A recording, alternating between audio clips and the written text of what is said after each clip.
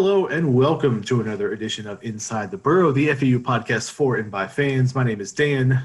I am joined this week by Jack and Shane as usual, and tonight we are going to go over and break down the FAU's loss to Marshall, 36-31. Really a heartbreaking loss. FAU had its chances. There is a lot to digest, so I won't go into my normal long rant and kind of opening spiel as I normally do. But FAU had their chances. I think the by and large, an opportunity. Certainly, things get more difficult for us down the road. Not the end of our season, not the end of our chances for Conference USA East. But there's some officiating issues, some offensive line issues, some quarterback issues, some defensive issues. I mean, there's a lot that we can kind of dig into. And I guess let's start with one of the bigger things, and I'll send it to you, Jack. Certainly, offensive line gave up 7 sacks.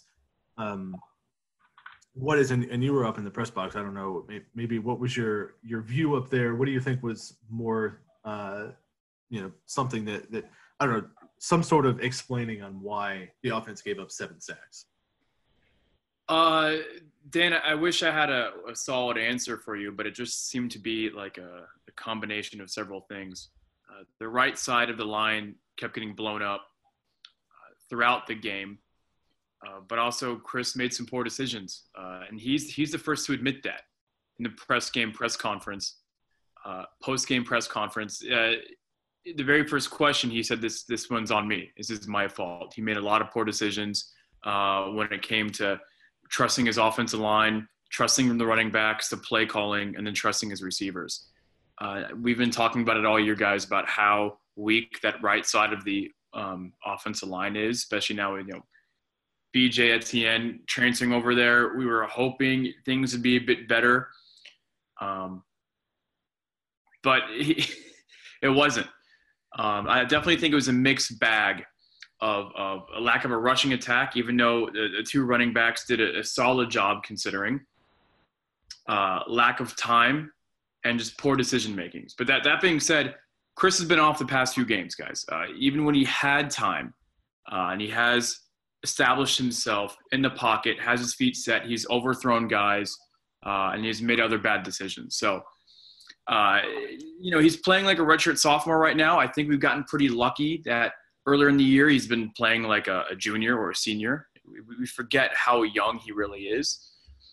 So maybe this is just an opportunity for us to kind of take a step back and realize how lucky we really are. Well, just kind of going through the game, this one, I think FU fans are just more frustrated because it was like a few like last year where we thought we were kind of the better team, and we ultimately should have won the game. We're going to talk about officiating and everything that's going on with Lane right now, but and Jack hit on the head. I went back and watched it. I would say maybe there's 3, arguably 4 sacks that just weren't on the O-line. Yeah, they weren't great opening up holes, but Marshall, as poor as their quarterback is, they match up physically. They're better physically than most teams in the conference. I mean, there's a reason why we were 10.5-point favorites over Middle Tennessee, who beat Marshall by double digits. And then Marshall came in 2 weeks, later, and we're only 5-point favorites to them. I mean, there's respect on their name and what type of players they recruit. We're always at the top of the conference recruiting with them, and they have those type of athletes. The frustrating part is just, it seemed like everything was so self-inflicted. Same with the Chris, the safety, I talked about on the forum. I mean, that was him. BJ Etienne got beat on the play, but if you go back and freeze frame it, there's a point where Chris, if he just, even though he pulled it, if he just slid to his left and looked, he had a chance to get, I believe it was Mitchell or Antoine, they had 2 receivers to, the top of the screen. You pick up 5 yards and just get out of there. But he kind of panicked, turned around, he ran backwards into the end zone. He got sacked by a guy that wasn't even initially rushing the passer. There was 2 sacks where Marshall just sent more guys than we were blocking. Yeah. More guys. I don't know if that's on the coaching staff for not realizing that, and Chris looking at the sideline and him, telling whoever the running back is, hey, we're putting this block on, or putting this hot route on, or, Harrison, come in from the slot and we need you to throw a block here and we're going to run a 2-man route. I don't know whose responsibility is, but they just missed 2 of those. Marshall just rushed 7, we blocked 5. You can't ask our guys to block more. Yes, there's like an issue at right tackle. But yeah, I think the O-line's getting a little bit more venom than they should, because and again, I also put this out with the running game. We're not Wisconsin. We're not going to line up the ball, run 40 seconds off the clock. Well, Wisconsin's a bad example after this weekend, but you guys get the picture, and just run it down your throat. Our running attack is based on rhythm, okay? It's based on keeping teams off balance. And, one of Malcolm Davis's best runs of the game was on a 3rd and 10, and they opened up the hole. It's based on keeping them off balance. It's why the 4th down was so frustrating. Lane mentioned that he said it was a bad call, and we talked about this with the quarterbacks a bit, rotating. Tronti has a nice run. You switch instead of just going and just hurrying to the line and handing it off before Marshall's guys can get a break. We put Chris back in, and Marshall's defense has a chance to get its hand in the dirt and, tighten up for a 3rd and short. So that was kind of the frustrating part. It's just we left those on the table. Lane actually mentioned calling when Marshall blitzed and just sent more guys than we had to block. He did mention that there was, it might be on the coaches to get out of the play that was called, and we just didn't do that. Again, there was issues all around, and you could say on the bright side at this point, which maybe we're not at the bright side yet. All of that happened, and we were still right there. Yeah, we still should have won the game. I mean, defensively, I want to look for scheme issues defensively, and big chunk plays have been a problem for FAU. And again, we talked about kind of the design. The tackles were just missed. Players we expect to make tackles. The final touchdown run with Knox. Brown just he was in the hole. He was there. That should have been 3rd and 1 or 4th and 1, and we should have forced them to kick a game-winning field goal, which could have changed our last drive. And maybe Chris didn't feel like he needed to throw it up and gain yards back. We could have had 40 seconds to get field goal range, which might change everything. Marshall, we were up 17-10. They were driving to score before the half, and Knox had a run down to like our 2-yard line.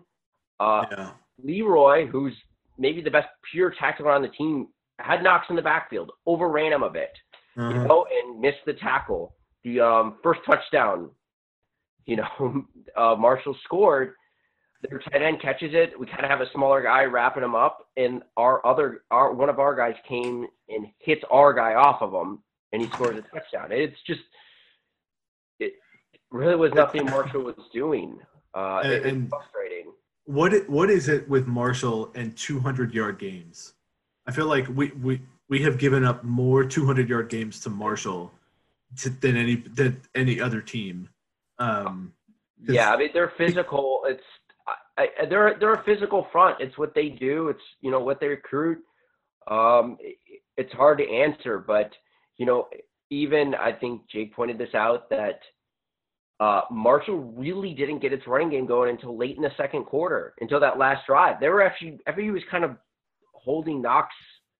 Yeah. It's not like they were just gashing us, and then all of a sudden it just kind of fell apart at the end. Maybe they got tired. He had the two, basically that last drive. He was the drive. He had like 70 yards on that one drive. The big frustrating part of that drive, and we'll talk about, the officiating, is his 30-yard run should have been called back, and it should have been 3rd and 16. But Conference USA officials do not know the rules. But before we get on to that, though, I just want to say that run, that drive, that it was the last of the half from Marshall, or the second last. They started within their own 10-yard line. And then with 3 plays, Knox got like 80 yards. He had 82 yards on a 92-yard drive. And he was the drive. And their total yards for that entire quarter was just 100. we can get frustrated at the pass defense, but man, if you take away the play where our two guys ran into each other and just, we haven't really seen one since the UCF game, but that was a busted coverage. It's little PSA. Someone just trying to rewatch the games, and especially me, who's really into secondary play. Jack, you can probably echo this for me and stuff there. I can't do the silver numbers anymore. I have no idea. I'm trying to see who's playing nickel, who's playing star, and kind of get a feel of how they're rotating. Because they had Miko Dotson kind of playing star, safety, inside corner this week. Gilbert kind of – and I'm very interested in just figuring out how FAU is rotating its DBs.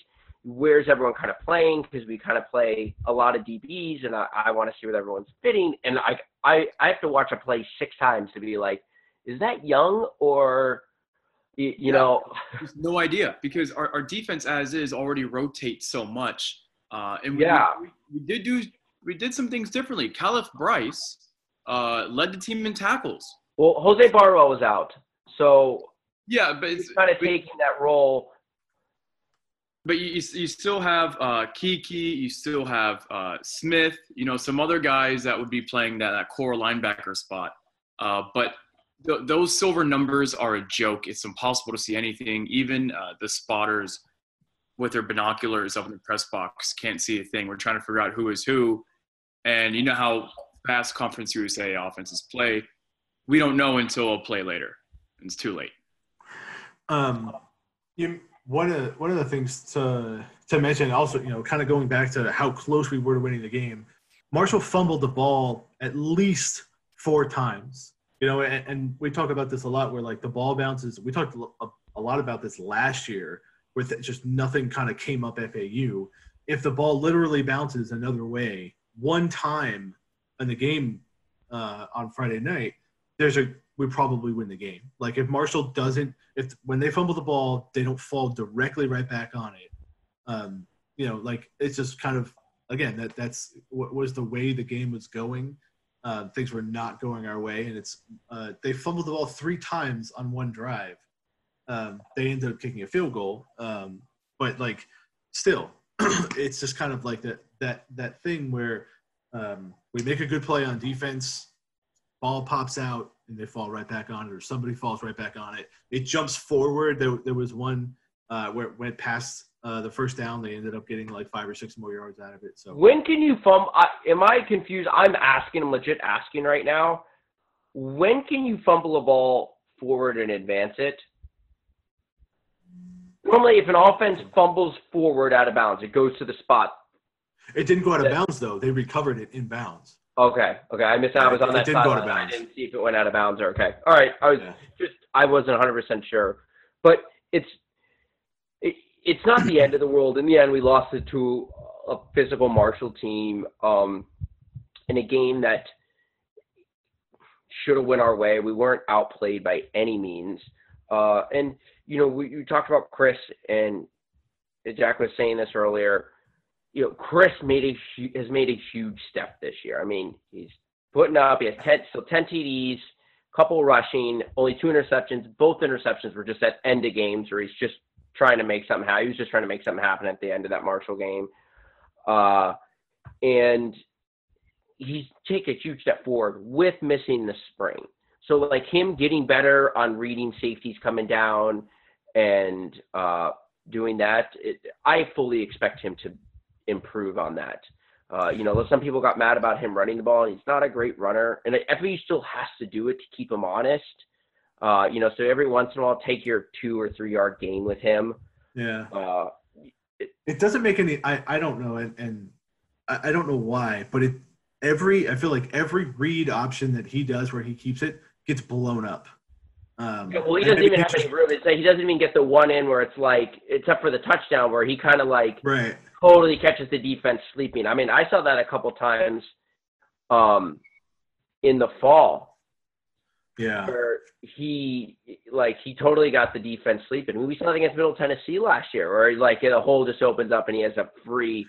It never seems to get that even like 6 or 7 yards. It's always like 1 or 2 yards and he's done. Yeah. Well, yeah. So I'd also like to see, you know, this criticism of the O-line, if you go watch those last couple drives when Chris right now is at his most comfortable, is when he just knows he's going to pass.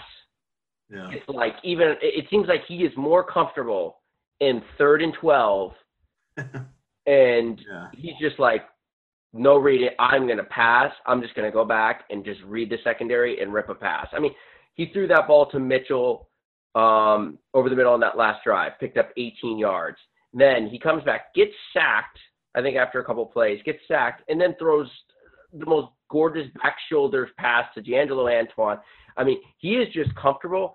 So I'm just wondering if the offense is struggling in its traditional sense, if there's a point now where it's like maybe Lane just says, let's look at it and go, now let's just go 4 wide and maybe let Chris just kind of throw it up to guys. I know they want to use Harrison and get them open out in the flats, and you have the run motions, but man, it's in a weird way, it's tempting just to line him back up there and say, all right, we're going to run Antoine, Harrison, Mitchell.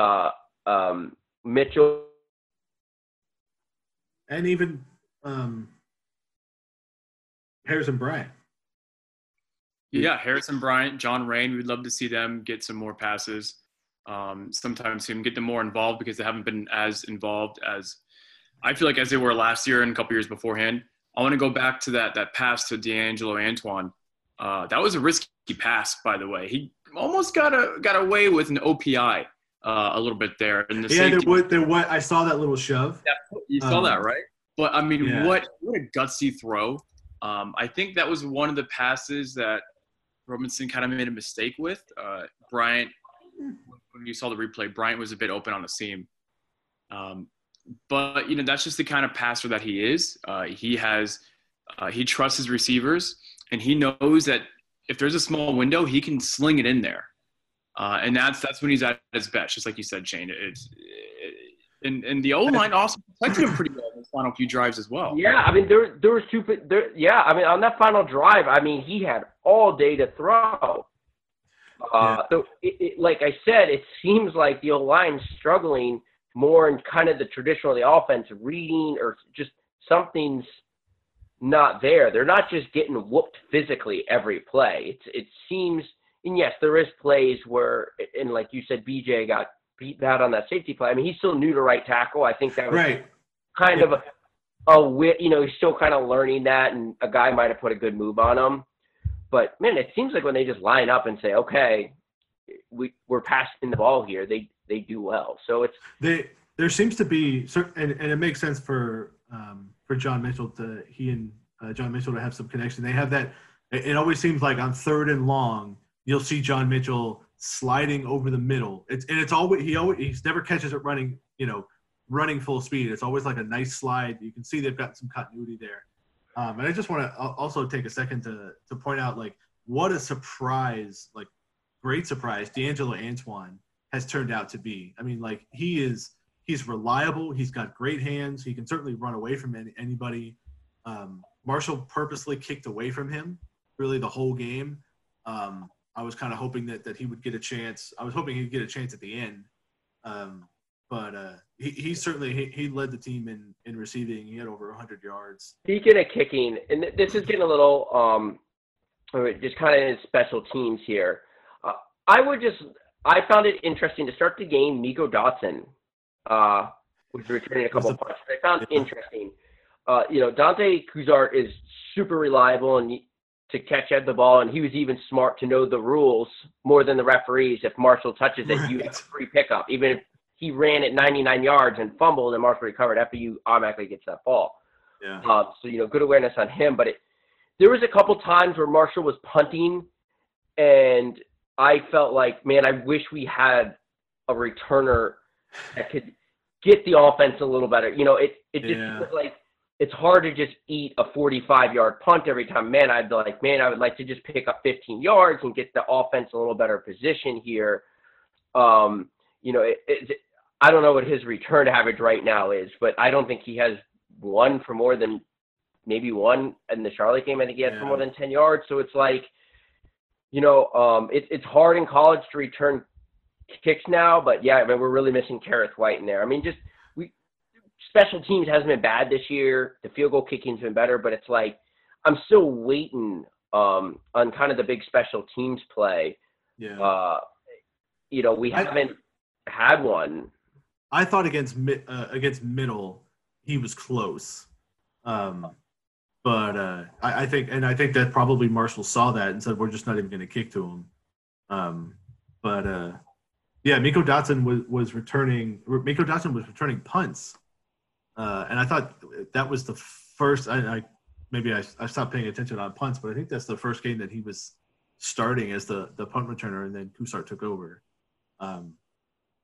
But yeah, I mean, there was one, maybe two, but one is really sticking out where Kusart, or whoever the punt returner was, had a good 10-yard cushion to make a move, and he just called a fair catch. It was kind of, we had some opportunity there, but special teams didn't cost us the game yesterday, which was great. I mean, Vladimir Rivas had a solid game. He made a 35-yard extra point due to the stupid unsportsmanlike conduct thing.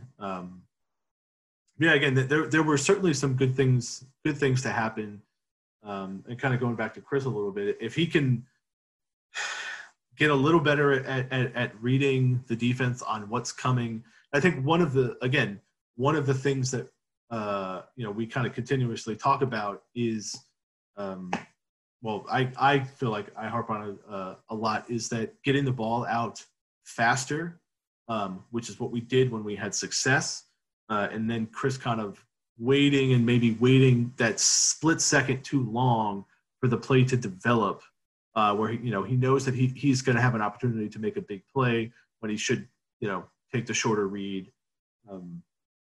So I mean, frustrating, a really frustrating game all the way around. Again, defense, they outside of the bad tackling wasn't the worst thing. We kind of put ourselves in position to win the game. But again, you give up 220 yards on the ground and 90 yards in penalties. It's a tough. Not that we necessarily gave up. We deserved all 90 yards of penalties. Well, I mean, are we going to just dive into it now, guys? Since you mentioned penalties. Yeah, let's do this. I'm pretty sure this is why everyone wanted to listen to this episode. We're recording this on Sunday. It's now 9 p.m. Lane did his teleconference with the media at 5 p.m. About an hour beforehand, there was a press release from the conference saying that Lane Kiffin has been fined and reprimanded eternally, but fined $5,000 for his tweet when he basically called out the Conference USA refs. I'm just saying those penalties, especially in the first quarter, when we even were dominating the game, we scored 2 touchdowns. We almost had the same amount of yards gained in the first quarter as we did penalties. 3 of those came from pretty weak defensive pass interference calls that were not called the same way later in the game. Most of those penalties actually were on the far sideline, the Atlantic sideline, where the away team is. And a lot of times when FAU was throwing the ball and they thought that there was a defensive pass interference, it was actually on the FAU sideline. And our side judges didn't call a thing. It's as if the conference, had a memo last week and the guys closest to us didn't read it, but the guys on the Marshall sideline, read every single word with a magnifying glass, studying it all night long. I'm not gonna get frustrated with pass interference. I just tend to be a defensive person. I think some of them are kind of ridiculous. I think we kind of got even. Cooley's pass interference at the beginning. He seems to get hit with one every game. It's starting to get a little, but I thought that was tic-tac. They got it back with a ball where our next drive with Mitchell. They obviously missed one on Mitchell going over the middle, but that's not like my huge issues with the refs. It's not knowing the rules. I mean, I mentioned it earlier on the podcast, and I think this is Lane's frustration, is Knox had that 30-yard run from our 50 to our 20. They call it unsportsmanlike conduct. which moved it back to our 35. But Marshall still had a 1st and 10. So all it did was take a 30-yard run to a 15-yard run. But the penalty happened during the play. And when a penalty happens during the play, like any other play, like a holding, a chop block, a face mask, anything else, you don't get the play. It would have been 3rd and 16 from their own 35. Good luck 3rd and 16 with Isaiah Green. Okay? So for simply them not knowing a rule, Marshall got a 1st down and 15 yards. And actually, if you count with, because they gave them the yards that they gained, and they didn't really take up the yards that where they should have been back. I mean, it's a swing of 30 yards for just not knowing the rules. I mean, that's something you should get 100 times. I get it. Pass interference is an issue from the NFL down to high schools games I go to on the weekend. Nobody seems to know what the real definition is and how much to let them hand jostle and whatever. But just not knowing the rules. I mean, this is a problem throughout the conference. We're not the only one. Yeah. I find it ridiculous. I don't know where at. You're talking about this, everything that I think Lane is just smart for tweeting that out. Very different. You see, Will Muschamp went off on the refs yesterday in a Florida game, and no one's talking about him today. Lane just sends a tweet out at like 9 o'clock when every single college football fan, writer are all in front of their TVs and their computers, home on a Saturday watching Michigan, Alabama. Like, I don't know if he's thinking that much into it, but Lane sent out a tweet at the perfect time. And every college football writer and stuff, and everyone's defended it. Because other people from other conferences, trust me, have their gripes about refs too. But I find it funny that Jack, you made this out like Marshall fans are getting mad about it. Like, no, everyone should be kind of standing behind improving the officiating in this conference. I don't know much about the background of the officials in the conferences. There's been a lot of discussion from what's going on in the NFL, and one thing I heard is a good point is as gambling becomes more and more popular in this country, people are going to want explanations. Like the leagues from the NFL down to the Sun Belt, or anything you can put money on legally as it grows in this country. Well, sorry, we have inconsistencies isn't an answer when millions of dollars. I mean, we're talking way down the line. I heard someone, a really smart podcast I listened to, and someone's like, this could get to the point where if there's gambling involved and there's inconsistency in the referees, we're talking like Congress involvement. And no one wants to be part of that. I think the first step, and I think this is Lane's frustration, Jack, you're on the call. When Lane said, when the conference says, well, we're going to punish you publicly, but we're going to take care of it internally with the refs.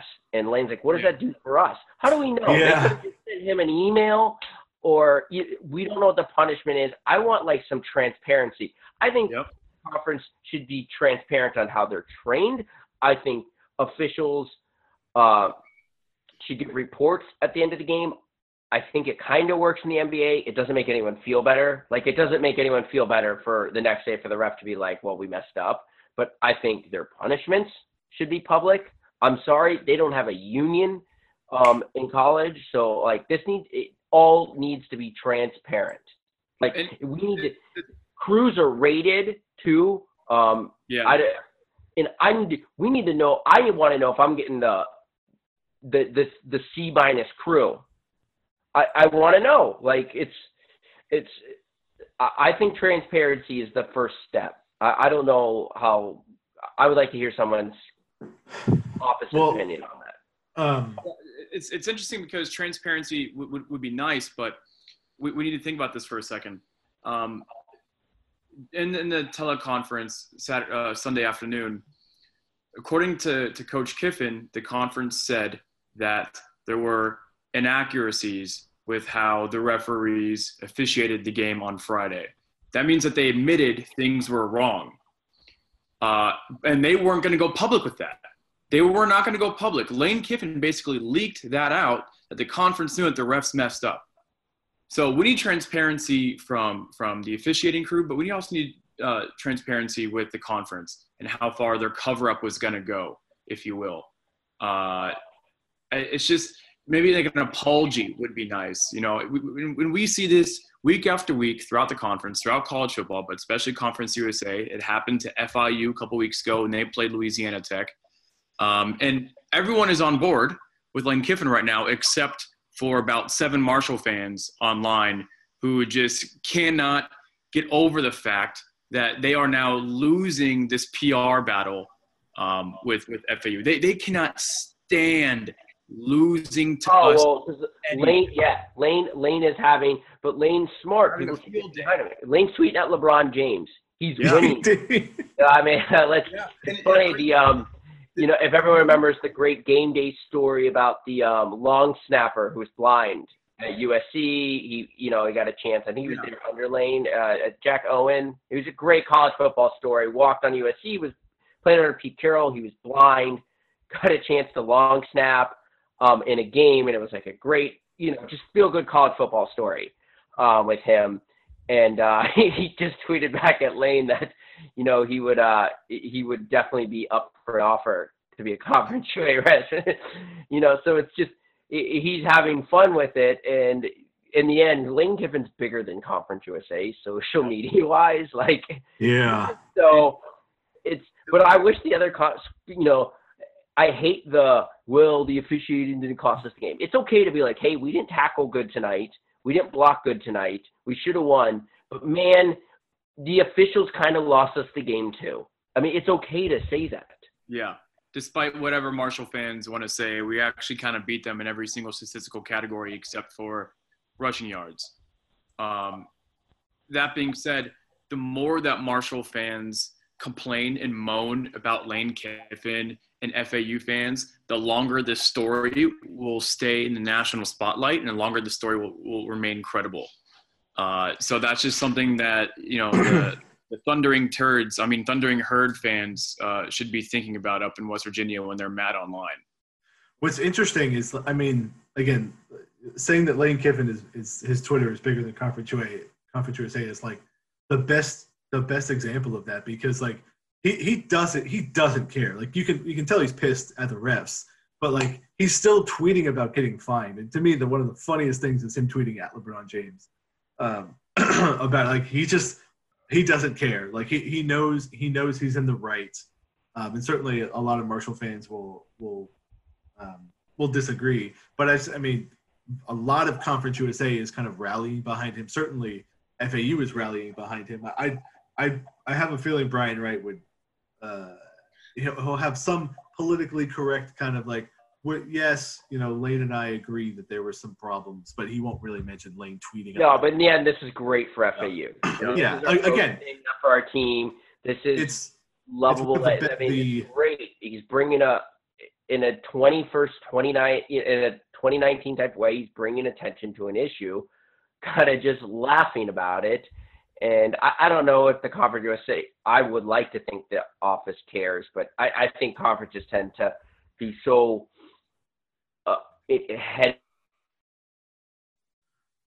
I think they're gonna they're no fun basically. I think he's was kind of funny that he in his press conference he was like, I don't have the money to be fined anymore. Yeah. That was good. And he even tweeted at the Owl's Nest saying, I don't have the money, but there goes the $5,000. He did that a few hours ago. So if you look through his tweet and replies, you'll see that there.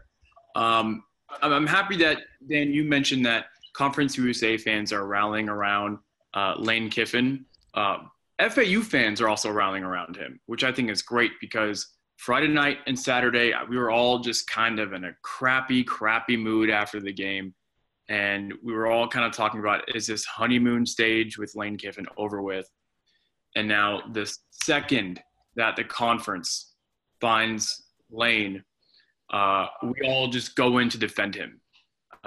It's as if he's building a Twitter army to take on the conference. And Marshall fans are just kind of sitting over there in the corner like, I don't even know what people from West Virginia look like, but you can imagine. It's just awesome to see. It's almost as if we have a bit of our swagger back, if you will. We lost, but we're still running things. I'm not there yet. What's that? I see what you're saying. I'm happy FAU fans are traveling, and then we're gonna talk. Let's kind of break into what we think the coming weeks is, because Western Kentucky won again yesterday. And I don't mean to cut you off, but like I'm just not there. You know, there's fun, swagger back, but let's. You know. Well, all right. So let's think of all right. So this wasn't the end of our season, right? No. We're 4-3. We have a very good chance of winning 7 games. Like realistically, 7 games is kind of our bottom, right? So that guarantees us a bowl game. You know, kind of talking about Conference USA. So right now, Western Kentucky, which we'll dig a little bit deeper into them later on in the week, or later on, I should say. Not later on when we play them. Sorry. They're undefeated in a conference, doing really well. Yeah, they lost to an FCS team in the beginning of the year, but they've played well. You've got Marshall, who now holds the tiebreaker over FAU. But the big game this week, Marshall versus Western Kentucky. If Western Kentucky beats Marshall, and then FAU beats Western Kentucky, we're in good shape, right? So there's still a long way to go. And I would say FAU still controls, even because I don't buy Marshall winning out. So I think FAU really still controls its own destiny into Conference USA East. Yeah, I mean, I almost wish, Jack, I don't know what you kind of think of this just because of like how FAU has bounced back. I almost wish we were playing with Kentucky this week. Oh, yeah. Yeah. You know, I wish we just had the big game this week. Pissed off. We lost in a shitty way. Let's go beat the team this week. Old Dominion is reeling right now. Their offense is not good. You know, so I know we'll go up there and maybe get a nice victory, but man, I kind of wish we were just playing West Kentucky this week. They're not scoring points at all. I mean, they only scored 30 versus Charlotte, who has one of the worst defenses in Conference USA, and 2 of those were on trick plays. But their defense defense is great, and they do all the little things. They only had 1 penalty yesterday. They don't turn over the ball, so they're kind of just winning in your for a South Florida fan reference, a Dave Wannstedt type of way. Good defense, special teams, good field position, you know, kind of, you know, we'll get pass rush. And, you know, when you kind of have that type of game, you go up there on the road, that feels like a game that could, you know, it could go either direction. We're getting in a close game with them. But, and I wish we were just playing them this week. I mean, instead of Old Dominion. How do you feel about that, Jack? Yeah, I feel like, at least amongst us fans, when we're talking about like having our swagger back, I feel like we kind of have this FAU against the world mentality, which I think is great. That's something that I've wanted FAU fans and FAU as a program to have for a long time. I love it when everybody hates us, and I love it when that motivates us. So now that we're down and Marshall fans or Marshall players are doing our little dance that we invented last year on the sidelines and talking all this talk, we want to go up to Bowling Green and beat the snot out of the team that's winning the East. Kind of show everyone that, you know, the revenge tour is still on. You didn't derail the Lane train. We just made a little pit stop. I wish we had Western Kentucky right now. I would actually really like our chances if we were playing up in Bowling Green. Old Dominion is just kind of a snooze fest. We're going to talk about it later this week. I mean, God forbid, if we lose this game, then we'll talk about how, you know, the season's in trouble, but I don't see it happening. And we lose this game, it's something. Yeah. I mean, it's Wisconsin. But we'll talk about it this week, and maybe we'll finally guess it. But like, we open 16.5-point favorites. Yep, most in that series history between Old Dominion. That's the largest line. And we've crushed them the last 2 years too. I think their coach is Wilder has been there a while. Is their only coach in program history. I think he's a good guy, but I mean, it's how many years has he had now? 5, 6, 7. Like he's kind of like Howard at the end, you know. And unfortunately, we're just all kind of. And he even had some good quarterbacks too. Remember, he had Heineke for a few years. Yeah, that's the thing. They kind of busted on the scene in FBS. We're getting a little ahead of ourselves, but it's fine. Yeah. You know, they busted on the scene in FBS, and maybe they thought they were a little farther ahead than what they actually were. But let's not panic. It's just like kind of take it like week by week. You go get this win, you're feeling better, and you go to West Kentucky, you win that game, and it's game on. We're back on it. Yeah, shootable. Let's do it. I do like how we do know who is going to be real in this conference now and who is overrated. Charlotte, overrated. Do we know? Because I've watched FIU's 4-3, and I do not know what to make of that team. I mean, because we kind of pushed them off, but that Western Kentucky loss doesn't look as bad now, especially since Morgan missed the last quarter of the game. They only lost by a touchdown. You mean FIU? Yeah, I mean. Oh, no, they look good. Yeah, no, they turned the corner. But do they? Because, first of all, their last 3 wins were UTEP, UMass, and Charlotte. And Charlotte. I mean, so all in put up a lot of points. And it was kind of by design. I was, did the Shula Bowl podcast, which is a little bit more Conference USA thing. I was talking to Eric Henry. It was a little bit by design, and they sat a bunch of guys out, but like Morgan only completed 10 passes versus UTEP. I mean, they weren't throwing the ball. It seemed like they were just making an effort to just kind of do nothing but win and get out of there with no style points. But still, UTEP was able to hang around. And UTEP's done that. Well, they've done it for a couple games this year. They're certainly near the bottom of Conference USA, but yeah. So I mean, you could say that Conference USA is kind of a mess, like it always is. I think the West is solidified. Louisiana Tech is a heck of a football team. So I was going to say we'll kind of wrap up with this, and we won't do the kind of normal. We've kind of talked a lot about Conference USA already, but Louisiana Tech really made a statement this weekend by beating Southern Miss. I mean, they're the team to beat in the West, and you have a senior quarterback. They have a lot of that's a very senior-related team. The running back, a lot of their good players. Yeah, it's you kind of cut out there, Shane, but I'll finish my thought. Yeah, so kind of similar to, well, I shouldn't say how much similar, but the having a senior quarterback. I mean, Jamar Smith has been there for obviously for 4 years, but it seems like he's been there forever. Yeah. And things are kind of hitting at hitting at the right hitting at the right time. And Skip Holtz is not a bad coach. Sorry, USF fans. So, I mean, yeah, he didn't work out at USF, but he had a ton of success at Eastern Carolina. Yep. He's had a couple of recruiting classes under his belt now. So, yeah, I mean, that was a pretty a pretty good game. And I think, again, they kind of established who is dominant in the West. Yeah, I mean, that's what we mentioned last week. Whoever wins this game between USM and La Tech is going to be in control in the West. I will say it's interesting. I'm checking out Tech's schedule right now. At UTEP, win. Home against North Texas, most likely a win, especially concerning whatever issue Mason Fine is having again. And here's a tough stretch.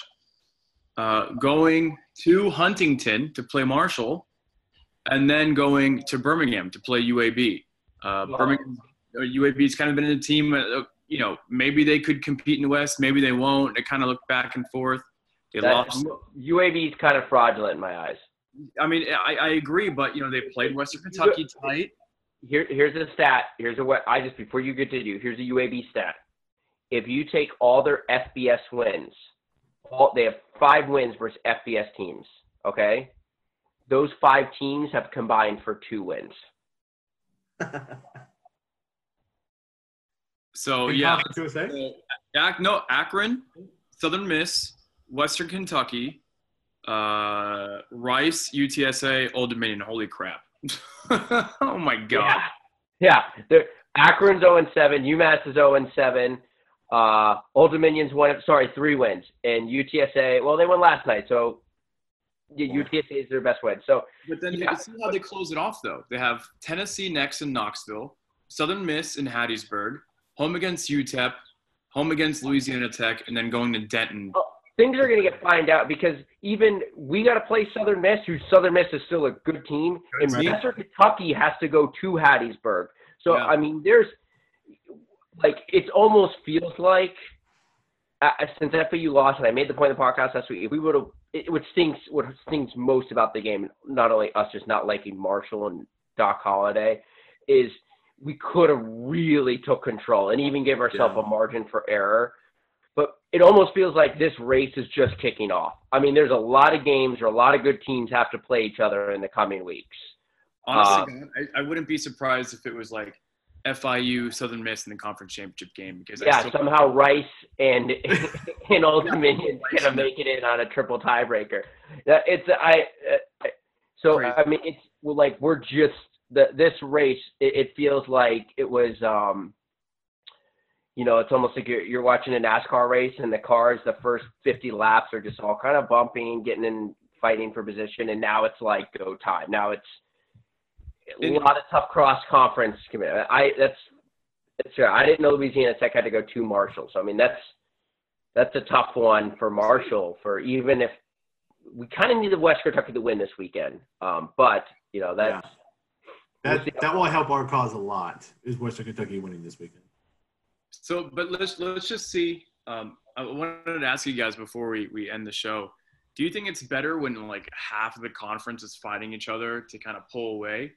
Or is it better when you have a team like Marshall with Rakeem Cato when they were undefeated and getting ranked, when it was us in 2017 when we won the conference? One team that's just dominating everybody that everyone tries to gang up against. Like, which do you think is more entertaining? I think it's better naturally for the conference to have a premier team. Yeah, I agree. You could still have some, like let's just say it's Marshall. Marshall has that team where they're 12-0, getting in the top 20 in rankings. Yada. Even Western Kentucky when they were under. When they were beating everyone in the conference by 40 points every weekend. Yeah.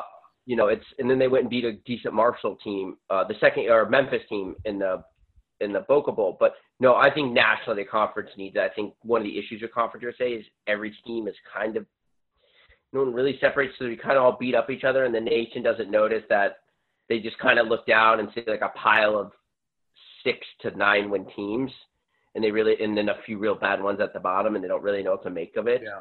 So it's bad for the conference when it comes to notoriety, but is it better for fans for entertainment purposes, knowing that every game could change the entire impact of the season? Well, I think the main issue is, and this is one thing, and I've talked about this, I just said, Walty and I talk all the time, I got to talk him off the bridge sometimes with FAU, is the way our conference, our bowl games lined up. Like, I think SI had us today against Syracuse in the Gasparilla Bowl after we lost. So it's like there's kind of this thing that we might end up getting a better bowl opponent for not winning the conference. Right. I think the question is with Conference USA right now, what's the prize for winning the conference? Because it seems like everyone's going to kind of go to the bowl that fits them best regionally anyways.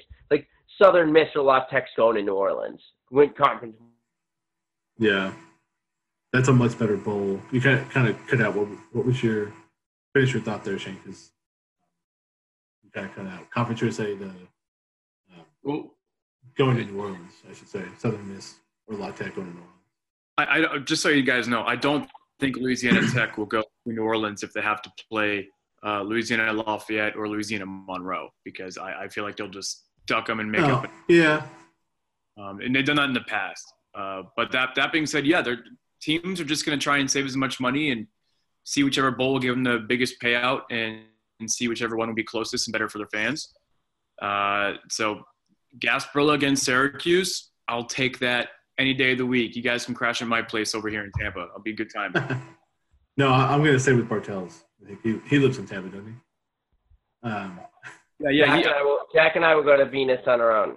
We'll go hit up the Mond ourselves. We're going to cut that out. I mean, win in Trampa, right? Win in Trampa. You do. All right. Well, I think we effectively covered. This might be the most information-packed episode we've had this whole year. And we were talking about this last week, where things were going well and we had nothing to talk about. But we lose a game, and now we've got a ton of stuff to talk about. So yeah, definitely sum everything up. Difficult disappointing game, but like we said, it's the season could really be starting right now, and I think FAU really controls its own destiny. You lose another game, yeah, we're probably going to be rough, but we went out, and I would almost put money that we would represent Conference USA East in the Conference USA Championship game. So to wrap things up, again, we always thank you guys. Always want to thank you guys for joining us and watching us, whether it's on YouTube or Owl's Nest, listening on any of the podcasts that are available. Definitely appreciate that. Love talking to you guys on Twitter. Make sure you check out WOWlsNest.com for the forum. Certainly, when we're winning, the forum is pretty quiet. But then when we lose a game, boy, the forum lights up. So definitely go check out that conversation there and listen to it. So again, we thank you guys for joining us, and we will see you again later this week when we go over the